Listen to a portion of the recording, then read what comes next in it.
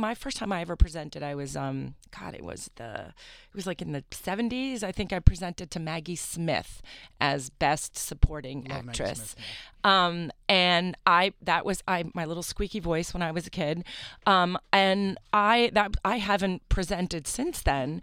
But when they give you the envelope, I don't think what people understand is there's two different between stage left and stage right, there are two people and they have a suitcase, and in that suitcase are the envelopes. So depending on the host, whoever is presenting that award, whether they come from stage left or stage right, you are given the envelope. So clearly Warren was given the wrong envelope, which I feel terrible for that person. But when somebody wins, you're supposed to put that envelope aside, and then you offer it to the winner to like keep as a keepsake.